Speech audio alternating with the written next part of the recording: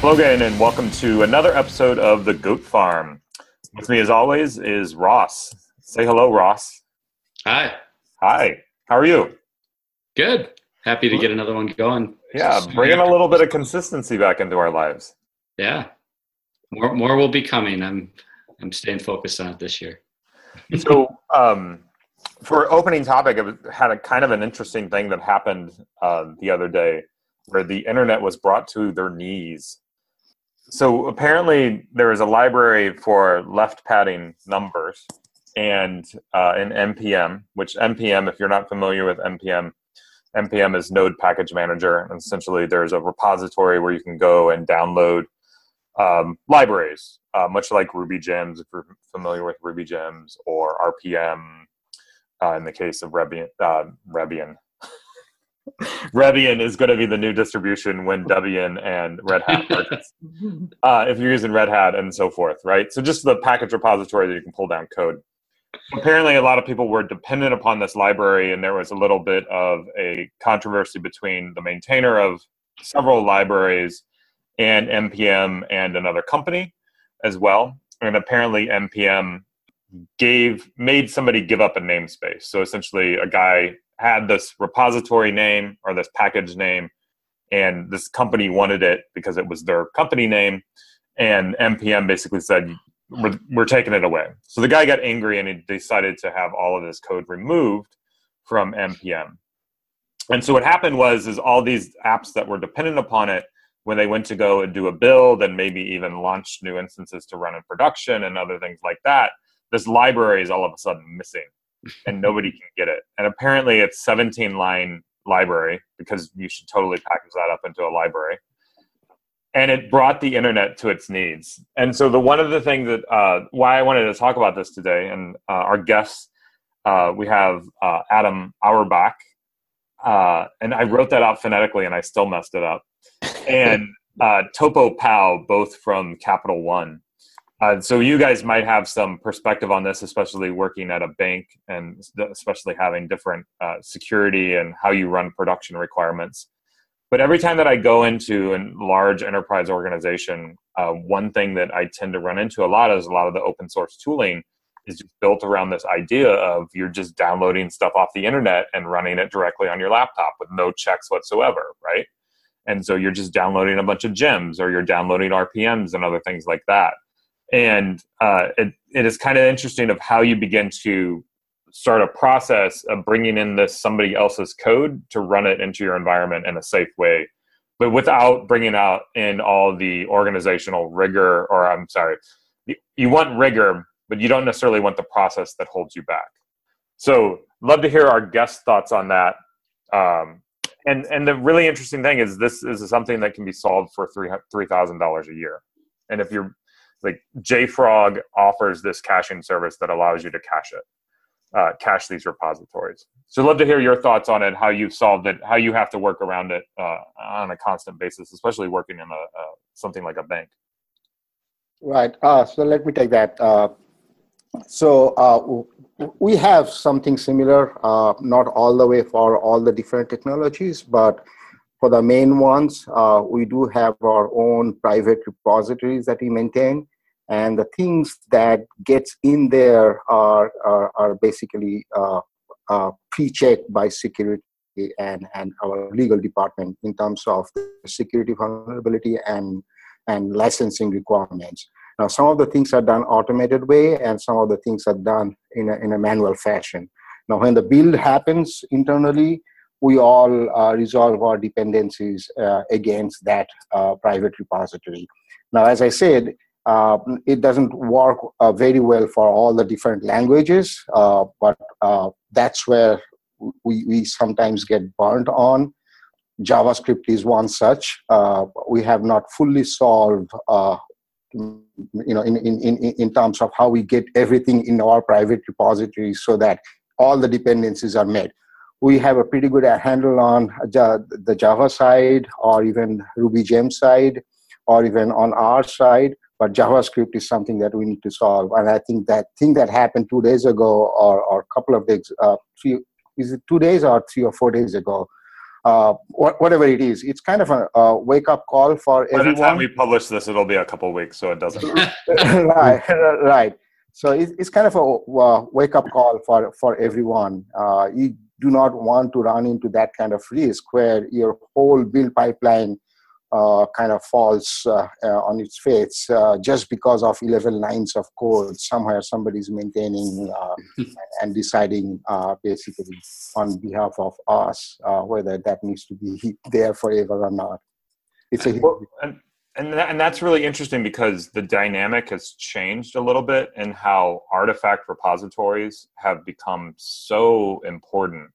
Right. And there are several companies that are making decent money off of just having artifact repositories, right? And that being now the single point of failure is basically the artifact repository. Exactly, and it's very difficult for any regular developer to understand how deep those dependencies go. They just don't realize. They just run the npm install and there you go. Everything magically happens. But there is this library that has 11 lines and just pads left a particular string. It's important, of course, but that kind of dependencies can be managed through the development process also. But not everybody kind of be that careful all the time. Yeah, these kids these days and their new technology, when in my day I just used printf and I liked it. That's right. What were you going to say, Ross? I was just thinking through like what would some of the maybe enterprise behaviors be that could result from this, and I feel like one of two things could happen. You could either, we're finally starting to make a lot of progress with open source and enterprises actually taking advantage of it and leveraging it and not just getting everything through vendor package software. Like would they retreat from that stance now because of the risk that they see how this kind of materialized, or will it actually force some behaviors to actually drive more discipline into how it's actually consumed? And I'm curious. I'm kind of curious if you guys have any thoughts on that. So I think there is no way turning back at this point, right? The way the things are laid out in terms of having the developers decide where they want to go and innovate on a regular basis. We cannot just simply say, you cannot use all these open source libraries from tomorrow. You better write yours or decide 2 months earlier which ones you are going to use, and somebody is going to review every details of it and then allow you to use. That's not going to work. I think there are other ways to make sure that this doesn't happen. But having said that, I'm going to say, and I'm almost sure I'm right here, that these risks are going to be there, and we somehow have to learn how to live with it. Yeah, I think that's spot on. I think we stumbled upon some of this when we were with our Ruby gems, and we saw that when we weren't managing it very well, people were overwriting each other, dependencies were happening, and all of a sudden people's scripts were failing because someone had a different version. And so it caused us to have to manage this more aggressively. But I think to Topo's point, what we see happening is that we, instead of depending on other people, how can we create the next set of gems? How do we create that next set of open source softwares? And that way we know what it is, instead of having to be dependent, but we still need to use it because we know that's the most powerful for what we're trying to do. I think this is actually a timely topic because I think we're going to get a little bit more into your approach to open source here, I think, as we get deeper into this conversation. But I don't know, with that, Michael, should we maybe pivot to the core topic for today?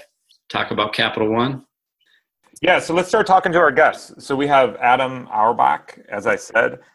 He's a senior director for the Advanced Testing and Release Services. We'll find out what that actually is. That sounds interesting. And then Topo Pal, Director and Platform Engineering Fellow, both from Capital One. So why don't you both take a couple minutes to introduce yourselves?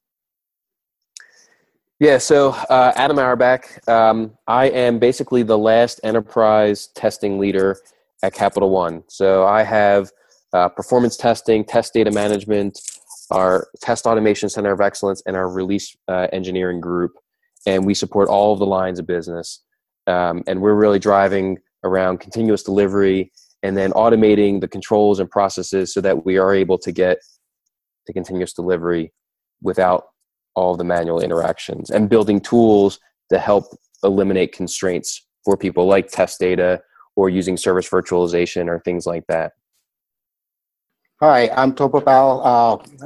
This is my 5th year with Capital One. I joined in the enterprise architecture organization as an enterprise architect, and then moved over to cloud infrastructure area, technology operations area. And DevOps is my passion, and I work on DevOps. I'm basically an individual contributor. I do not have anybody reporting to me, and that's fantastic for me. So I can do whatever I want to do, and I really work very closely with Adam and many other teams to make sure that we are doing DevOps in Capital One. I won't say the right way, but in some way that fits us. Mm-hmm.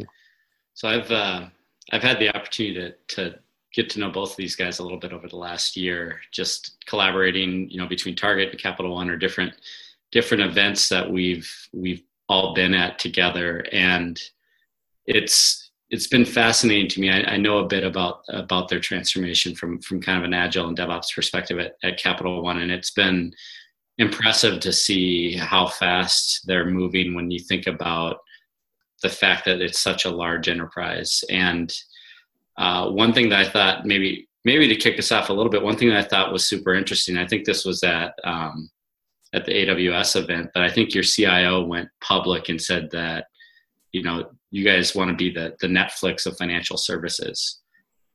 Give me your thoughts on that. Like, how does that public message translate down to, like, what kind of behavior does that drive in the organization when they hear the CIO say that?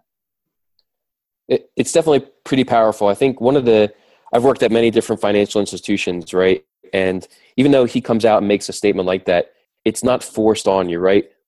We have a culture where we thrive on socialization and collaboration. And really that statement comes out after the fact of leadership, saying, hey, this is what we're striving to be. People like Topo doing experiments, showing people how it can be done, building a groundswell for that. And you get this like perfect mix of top down, hey, directionally we want to go this place, and then bottom up, getting excited to go there and experiment. And that's really created this environment to experiment and really bring in these technologies and adopt them and just want to learn and try new things. And that's how things have changed so quickly. It's been pretty remarkable. I've been here for 3 years, and it seems like every 6 months we've pivoted and now have done something else, whether it was Agile or the Scaled Agile framework or CI or whatever it's been. It happens really quickly because of that perfect storm. And it's a great feeling for developers and the people on the ground that you are basically getting your CIO support. And that's fantastic. That lets people to move even faster. Can you guys share a little bit about just the kind of scope or scale of your transformation? I mean, you're talking about CI/CD across a pretty significant organization, a pretty large pivot to Agile. Do you guys want to share a little bit about what that looks like? So Adam, you want to go ahead because you have all the data, I think. Yeah. So I want to say that we have 6 lines of business, all spread across the United States. What we basically do is we create these enterprise programs to be able to drive that change. So we started 3 years ago with the Agile transformation. I want to say that we, within 6 months, we have about 500 Agile teams up and running. I think now we're somewhere around 1,000 Agile teams.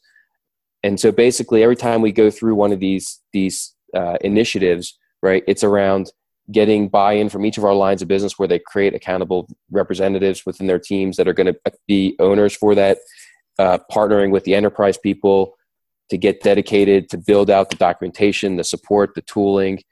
And so that's how we did it with Agile, with CI, with CT, and with CD. So, yeah, along those lines, we kind of started on our CI journey much before we started our Agile journey, which is kind of counterintuitive, but it happened that way. We kind of noticed that we are doing a lot of manual steps in our even building process, software building process. So we started with the CI process, continuous integration with Hudson. Jenkins was not even born at that time. And then I think it was the timing that this train of work was going on, and then SAFe came in, and then it was almost became a must for CI and CD implementation to even have the SAFe trains going. So it's the timing that actually helped us a lot in implementing CI/CD across the whole enterprise, because the buy-in was there from the top. And how did you? We talk a lot about, or I've been in a lot of conversations around approaches to scaling, and there's different scaling frameworks, and some people don't like scaling frameworks, and some do. How did you land on SAFe at Capital One, and it sounds like that's worked really, really effectively for you. Kind of how did you land on that, and then how did you introduce it so rapidly into the organization? So we basically sent a bunch of people to training. And then they came back and we looked at it and we said, how can we, adapt this to fit our needs? And what we determined was, hey, you know what, let's just do an experiment. Let's stand up a train. Let's take everything that Dean Leffingwell and his group say we should do, and let's go and do it and see how it works. And so we actually ran the transformation group as our first train, and we saw a lot of good things come out of that. And then we said, you know what, let's try to do this at scale with other lines. And then, so what we did is we would have like I want to say like an 8-week period where we would go through getting all the prep done, get into release planning, and that would have 2 days of agile training, get them into a 2-day release planning, and boom, they started sprinting. And that would be for groups of 10 to 12 teams. And, we just trained people really quickly, got them up and running. And, we saw a lot of success. We had some people that bastardized it out of the gate, and they ultimately would either go back and restart, or, they're still having some learnings as they go. So, there are a lot of people who have negative things to say about SAFe and other frameworks. But for us, it was just a blueprint of how to get started quickly, right? And like what SAFe looks like today is not how it's documented. It's not how we started, but we've gotten really good at how to groom, how to be aligned by value stream and have a product orientation. And instead of just spinning our wheels trying to define and figure all that out, it gave us a way to just get started. Yeah, I think for us, it's a guideline rather than a prescription. Mm-hmm. Yeah, and that's usually how a lot of the things are, right? And I think even with most of your DevOps principles, they usually tend to be a guideline of how things should behave and how things should operate. But every organization has to implement things differently or do things differently. Right. We have some reference implementation, but it's not that everybody has to follow that because, you cannot just push this thing from the top down and expect everybody to follow you. So you mentioned top down again, and so the theme of the show, one thing that we definitely want to talk about is this idea of measuring the transformation, which we'll get to definitely in a second. But you had mentioned this idea of the CIO really was a major champion of this, and we've seen that before, at least senior leadership having buy-in. I know at Target, senior leadership at a certain point really bought in pretty strongly at Target. Ross, with your experience. Yeah.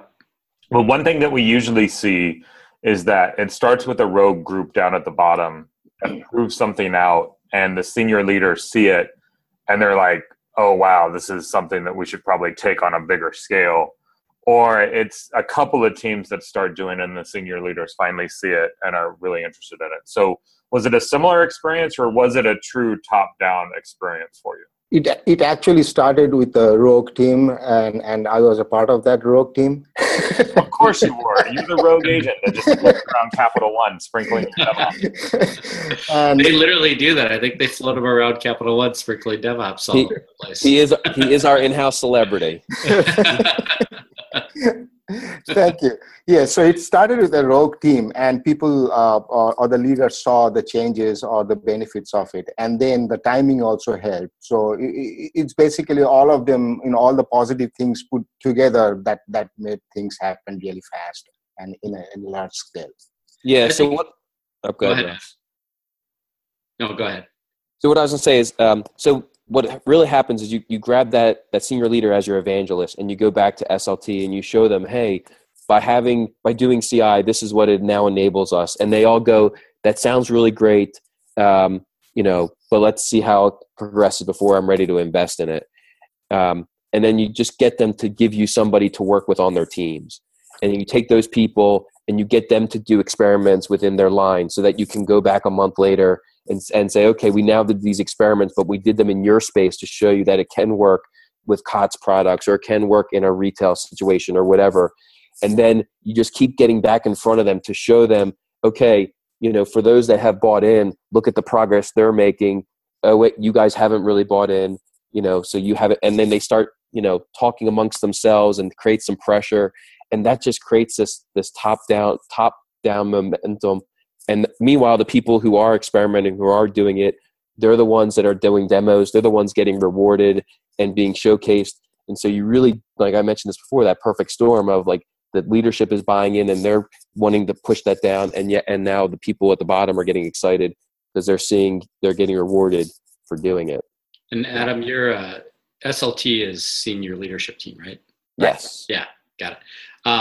I think one thing that's interesting too, and I met Adam at Velocity last year, and it was kind of interesting. I was doing a talk on Target's DevOps transformation. There was a point in the talk where I was talking about like we're trying to figure out how to scale this across a massive enterprise, and I asked the audience if anyone has figured that out yet, or if they have, like raise their hand. And I think 2 people out of a few hundred raised their hand. I'm like, all right, I want to meet you guys after because I want to learn how you're doing it. So I met Adam.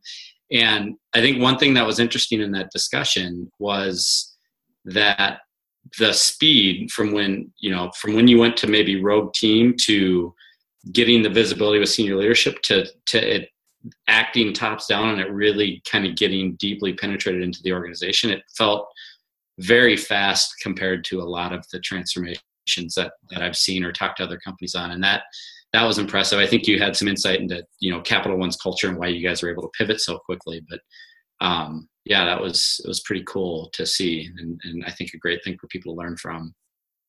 With the theme of the show being measurement, how you measure success of this type of transformation, can you guys talk a little bit around kind of how you have focused on measuring success and maybe what those outcomes are, how you've evolved those measures over time? What's that starting to look like now? Yeah, I mean, I'll start there. So initially, a lot of the metrics start as adoption metrics. So it's more about, we've agreed that this is something we want to do, and how are we doing just doing it? So like the first thing we did for Agile was we created an Agile effectiveness scorecard, and it was basically how big are your teams, how many, who's on a team, who's not on a team, the health of your backlog, how well is it groomed, your velocity, or the deviation of your velocity, sprint over sprint, like very basic Agile metrics. Not a lot of value, like is Agile really working for us? But more along the lines of like, are people doing it? And then from there, we started evolving, now getting into, okay, well, are these things having value? And that's now where we're getting to, okay, let's look at something for speed, something for quality, and something for productivity, because that's, why we're supposed to be doing all of this, right? And so that's the thing that you see is initial, like even with like CD, we came up with, there's like 15 or so benchmark things that people should be doing if you're going to be doing CD, and let's track who's doing them, right? And then we kind of pivot to, all right, let's look at the value that's providing. Right. Yeah, I want to add that, so these days our focus is on, okay, now that we are doing the DevOps and CI/CD and Agile, so what? What's the benefit out of it? Not in terms of, return of investment, but actually what are the different things that are being done more efficiently these days as compared to, let's say, what we used to do 4 years ago? And how do you measure that? And that's something that we are focusing on these days. How so when you were in those early stages and it was kind of measuring whether people were even just doing the things before you maybe started to get to value or outcome measures, how was the I guess, the response of the organization, if they knew they were kind of being watched on whether they were doing something or whether they weren't? Was that something that the team members embraced? Were they worried, like management's like watching what they're doing? Were they shamed into it? Were they excited to do it? Like what's your take on what the behavior within the organization was that emerged from that? Yeah, so I will tell you that we very quickly grew weary of assessments, right? And they were quickly gamed, right? As soon as somebody started pulling those metrics, and you realize that I could influence and create less pain for myself, they got gamed very quickly. And so we built an in-house program that basically extrapolated that information from version 1 and Jira and the tools that we use every day, to be able to automatically report that stuff. And that's exactly what we've done with the latest version of Hygieia, is to be, instead of having to rely on surveys and questionnaires and interviews, but be able to pull that information programmatically and stage it as such a way as that it's not meant to assess anybody or punish anybody, but use it as a way of understanding where do we need to focus. Yeah, so let's maybe talk about Hygieia. I'm pretty excited about Hygieia personally, and my assumption is this is part of where you've started to evolve too on how you're capturing measures across the organization. Do you guys want to talk a little bit about what that is and kind of how you got started on it and where it's going? Yeah, let me take that. So our initial thought about DevOps was kind of based on 3 major principles. One is shifting left. We all know what that means.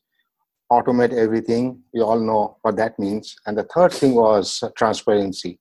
Seeing everything that is happening in the pipeline. And when I say seeing, it's basically seen by everybody involved in that particular product development team.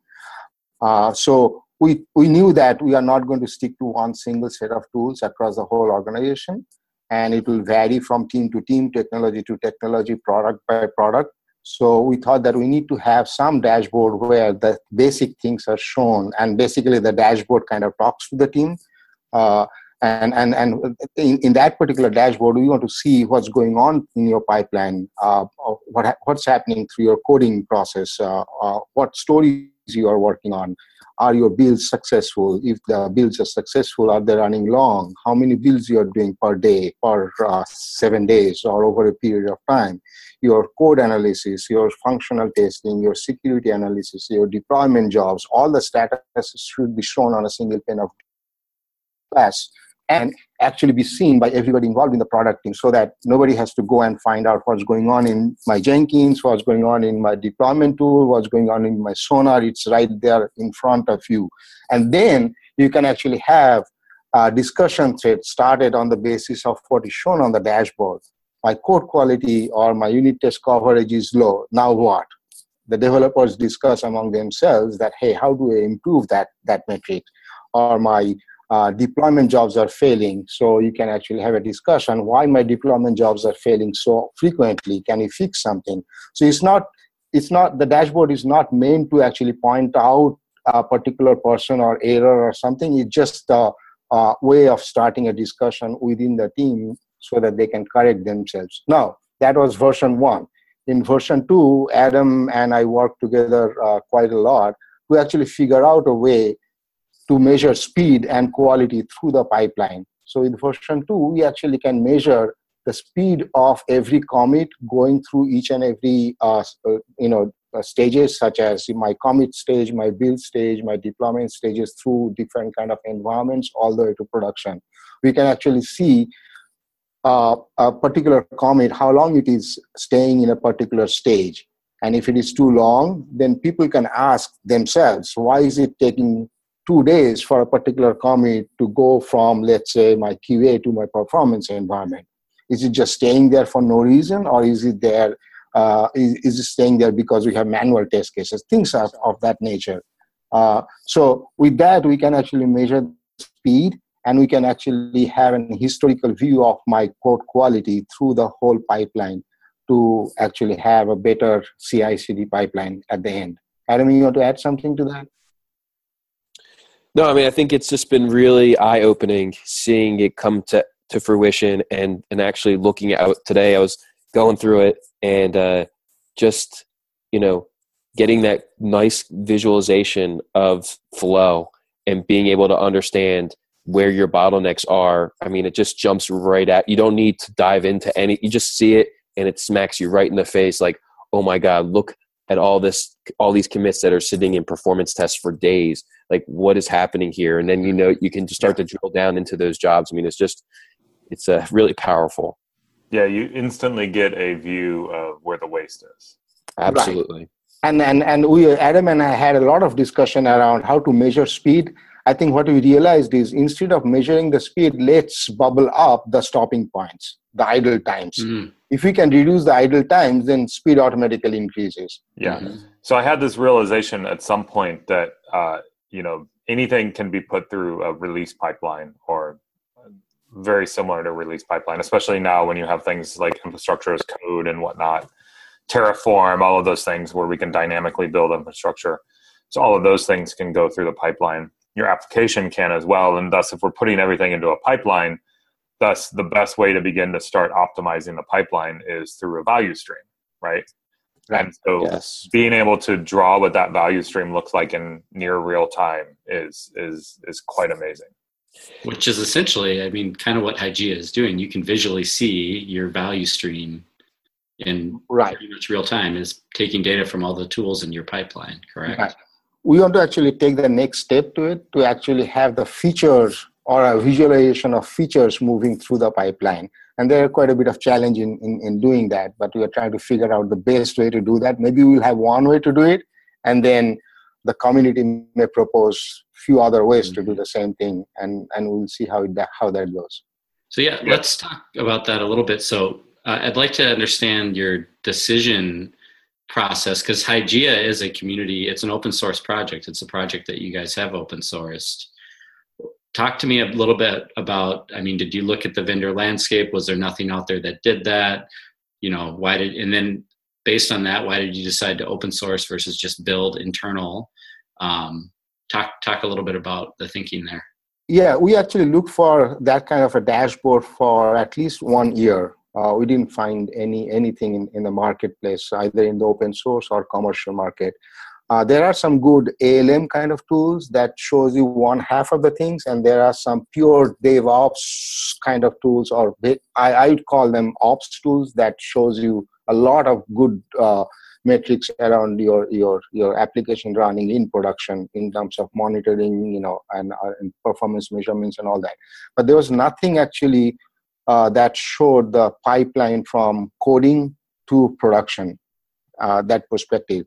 And that's one challenge. And the second challenge was, even if I had a tool that was very tool specific, we needed something that is tools agnostic, meaning that we'll have different kind of tools. Internally we use about 2 story management tools at least, and 3 different build systems and multiple deployment tools. So getting data in a nice fashion from all these different kind of tools was very important for us. So we created ourselves. We did a POC for about 2 to 3 months, and then we refactored, redesigned, and we showed it to people. We went with some QA testing internally with a couple of teams, got feedback, and then we showed it to our leaders and actually landed a sponsored project. And Adam was part of that again. And with that project, we actually redesigned the whole thing to land in Hygia 1.0 version.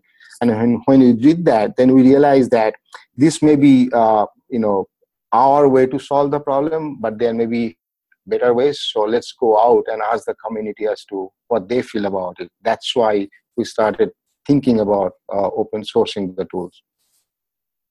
And we did that. We open sourced during OSCON in 2015.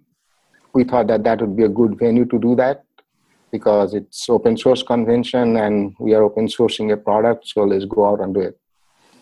And I'm kind of curious what your, as much as you can talk about it, obviously you may not be able to, but there's always a challenge. And I know Ross went through some of those things, and I work for Chef, and we have a corporate contributor license agreement that needs to be signed before people can contribute to our open source project, mainly because we also have some commercial offerings around it as well.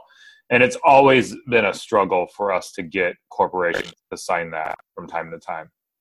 It depends upon the corporation and whatnot. Right. So I'm kind of interested of how you were able to sell it internally to open up the bank a little bit more to start contributing something out. And how did you make that people realize that, one, it wasn't a security risk, and then also it wasn't a I can't think of the word, IP, that Yes. differentiating IP, right?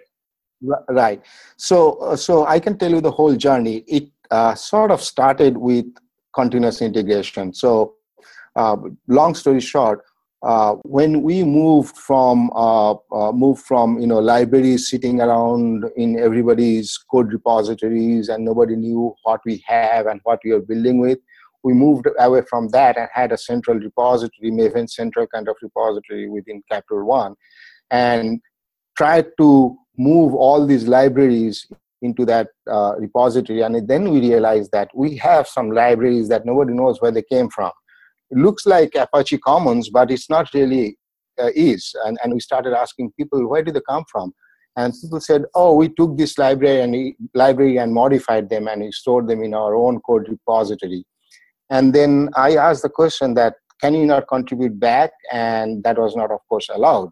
So we actually had to make a case to our senior leaders that if we actually contribute back and then take it back from the open source community, it's easier for us. That way, our code is always green and it can compile well all the time. We do not have to have the headache to manage these libraries ourselves. And that was kind of sold. So we started giving back to the community in terms of, we contributed to Spring quite a lot, Apache, Hadoop, and all those things. And then we took it to the next step. How about open sourcing our own things? Now that we started contributing to open source, it's just one more extra step to actually open source our own tool, where the tool actually didn't have anything to do with banking. It's just a developer's tool. So it was very easy for us to make that case, and our leaders actually bought into the idea that it is a good idea that we need to go out open source and contribute more. And you guys, and just one thing real quick, Ross. It probably also helps you maybe from an architectural perspective, making sure that you don't put anything in there if you know that you're going to release it that's proprietary, right? And kind of abstracting that out architecturally. Right, exactly. And not only that, I mean, I have seen a lot of teams actually have written their own tools. And when you tell them that, let's open source that, and they go like, oh, now I need to refactor and make it good, actually. So, well, that's the thing that Adrian always said. Adrian Cockcroft, was that when Netflix was getting ready to open source one of their tools, there'd be like the last sprint that they would do was like clean up and code quality because they were scared of somebody laughing at them.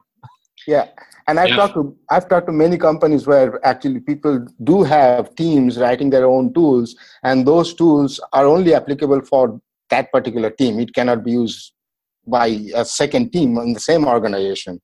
So if you ask them to make it open source, then it becomes more usable, and reviews go up. Yeah, we've actually we have a panel at Target of some of our best engineers that if we're gonna put anything out in open source, like they review it to make sure that is it credible? Are we writing decent code? Like we got to make sure we're just not putting junk out there. Right. Yeah. How do you kind of see your open source strategy moving forward then? I mean, you've evolved a lot in a short period of time, it sounds like there. Yes, it was a good journey. I mean, we open sourced Hygia last year during July, and in 8 months we got so much traction that we actually won the Open Source Rookie of the Year 2015. Wow, this year. That's really cool. Yeah, it was pretty awesome. We didn't really expect that, but it was kind of a pleasant surprise for all of us. And after that, actually, we are seeing much more enthusiasm in our developers to open source their own tools. So we do have an open source office set up just for that. to facilitate not only open source consumption, but also give out open source in terms of contribution. And how, so interesting, like Target's getting involved in Hygieia now too. We're pretty excited about it. I saw a couple of pull requests from your team. Yeah, they're getting pumped about it. They're starting to do some demos internally. Oh, really? I'm working through the CLA right now. I've been through that process with Chef, so I know what it's like. But how can people get involved? Like, how can they get involved in this project if they're interested? Because I imagine some of I think you laid out a scenario that I think is very common for our listeners, which is you're a large enterprise, you have a lot of different tools, you're going to have some redundancy in tools that do the same thing, so you need kind of that flexibility of being able to measure across those things. Right. I'm guessing there might be some interest in getting involved in this project. All you need to do is sign that CLA, which is a Google Doc, basically, or maybe a spreadsheet where you put in your name or your company and your GitHub ID and do the PR.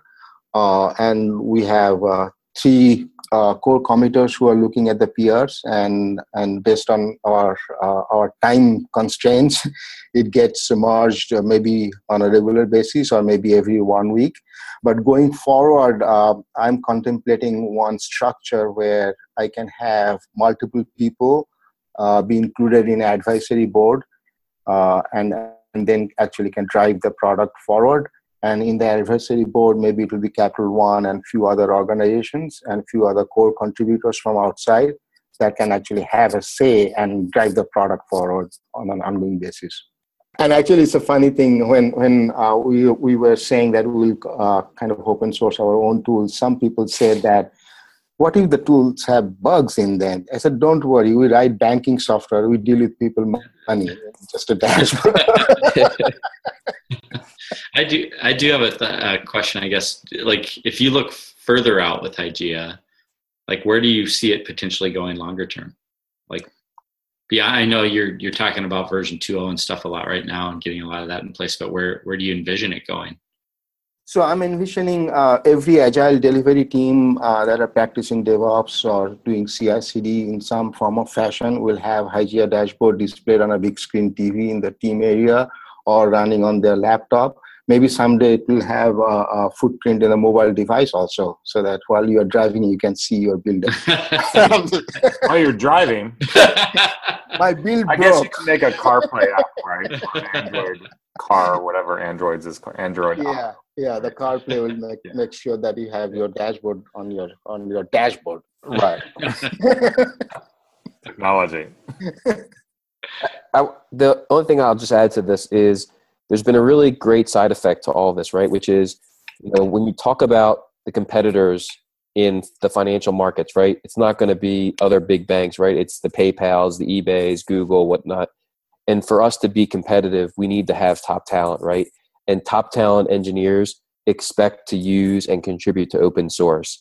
And so that's been one of the best side effects of having this product out there, is that, it has given us a lot of credibility. It has energized our engineers. It has empowered us to be able to bring on top talent and keep top talent, because we are embracing this and being core contributors. So that's been a really great side effect of doing this.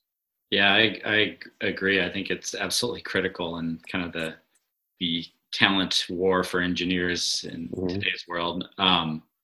Where do you see, how big of a pivot do you think other enterprises will make towards open source? I think you guys are probably more leading edge than many. And when you think about like a traditional enterprise that's had an IT function for a long time, do you see that changing rapidly? Do you think there will be a slower change? I think it will depend upon the industry. Maybe, I'm just taking a guess. Maybe not many financial institutes will come out and contribute to open source like the way we do. But I think the amount of contributions from other industries will go up. Target is one example. That sounds like a challenge to your competitors. If they're listening, they should take you up on it. Yep. Go ahead. What I was going to say is I just, what I've seen, at least like in the testing space, I don't know that there's the products out there are moving as fast as we need them to move. And so that's been like the driving force for us, is that the open source testing tools are able to keep up and do what we need them to do. And we've asked some of the large third parties to do those same things, and they're not there. So, if you're a cost constrained financial company and you want to be doing these things, open source makes a ton of sense to you. Mm-hmm. And I think those third parties continue to look more and more expensive as open source gets a bigger and bigger foothold on the market. Yeah. Do I want to spend millions of dollars on an enterprise license to do performance testing when I can go grab off the shelf open source tools and not have to pay all of that, and I have more power? Yeah. Apache bench. What else do you need?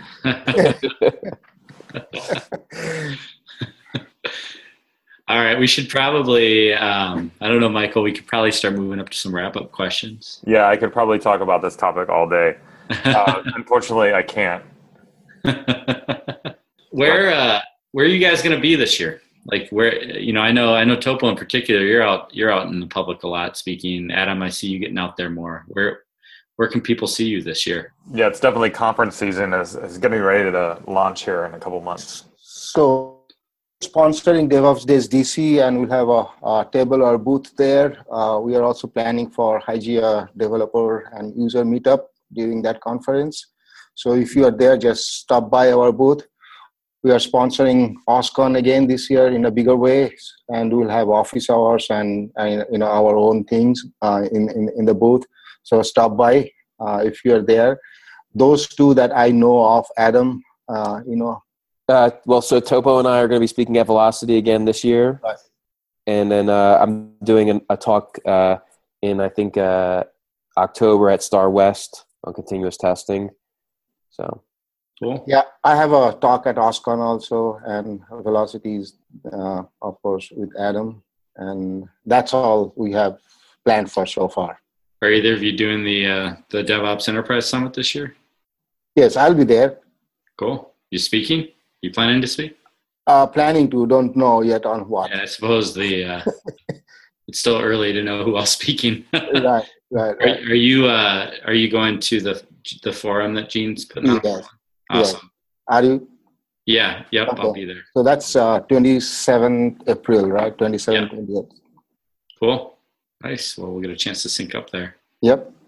So kind of beginning to wrap up here, if there's one piece of advice that you could give someone that's beginning this journey, what would it be? Now you can't think of things to say. It's not so easy, is it?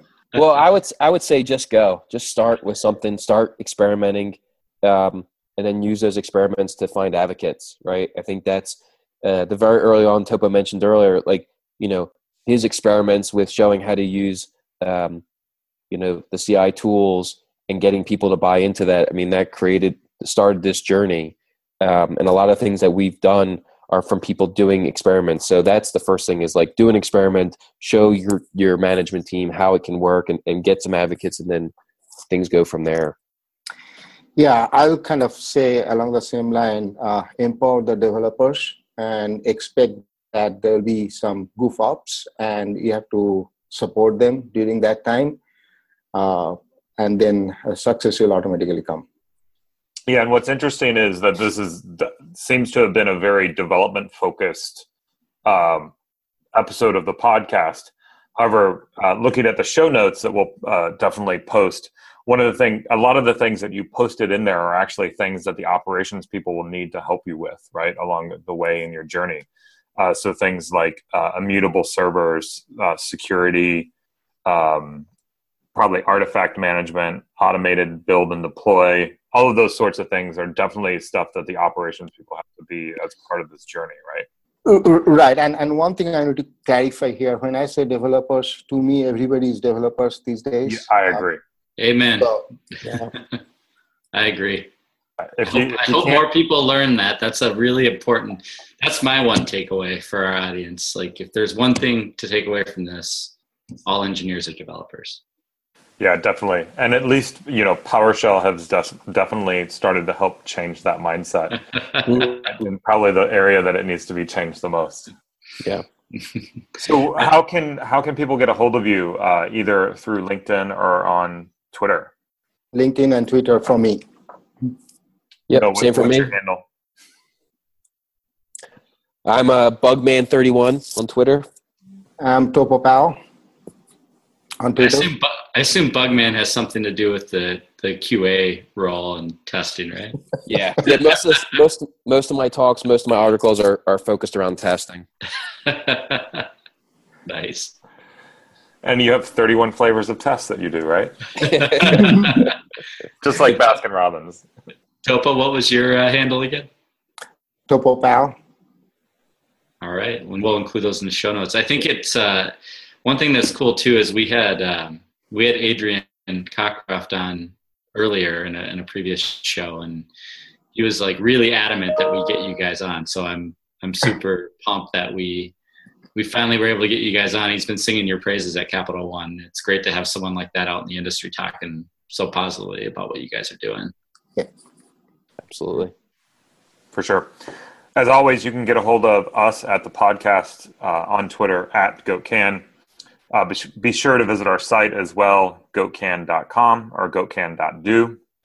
As always, you can reach me on Twitter as well, at MFDII. And I'm at Ross Clanton. I'd like to definitely thank the Capital One gentlemen for joining the podcast. It's very cool to listen to what you've been doing. Definitely make sure that you check out their project. Make sure I can say it right. Hygeia. Yeah, I always want to say Hyera. You know what? Oh, I wish I would have asked this earlier. This is totally disrupting our closure. What is it? What's the metaphor? What is Hygeia? So it's goddess of health. So Hygeia is to make sure that your delivery pipeline is healthy. Nice. Is it what kind of goddess? Greek goddess or Greek goddess? Yes. All right. Mm-hmm. We've liked to use our gods and goddesses in some of our projects too. Yeah, let me know how that goes. If you need help, just reach out to me directly. Awesome. Once again, as I said, thanks so much for being on. And as always, remember, be the goat.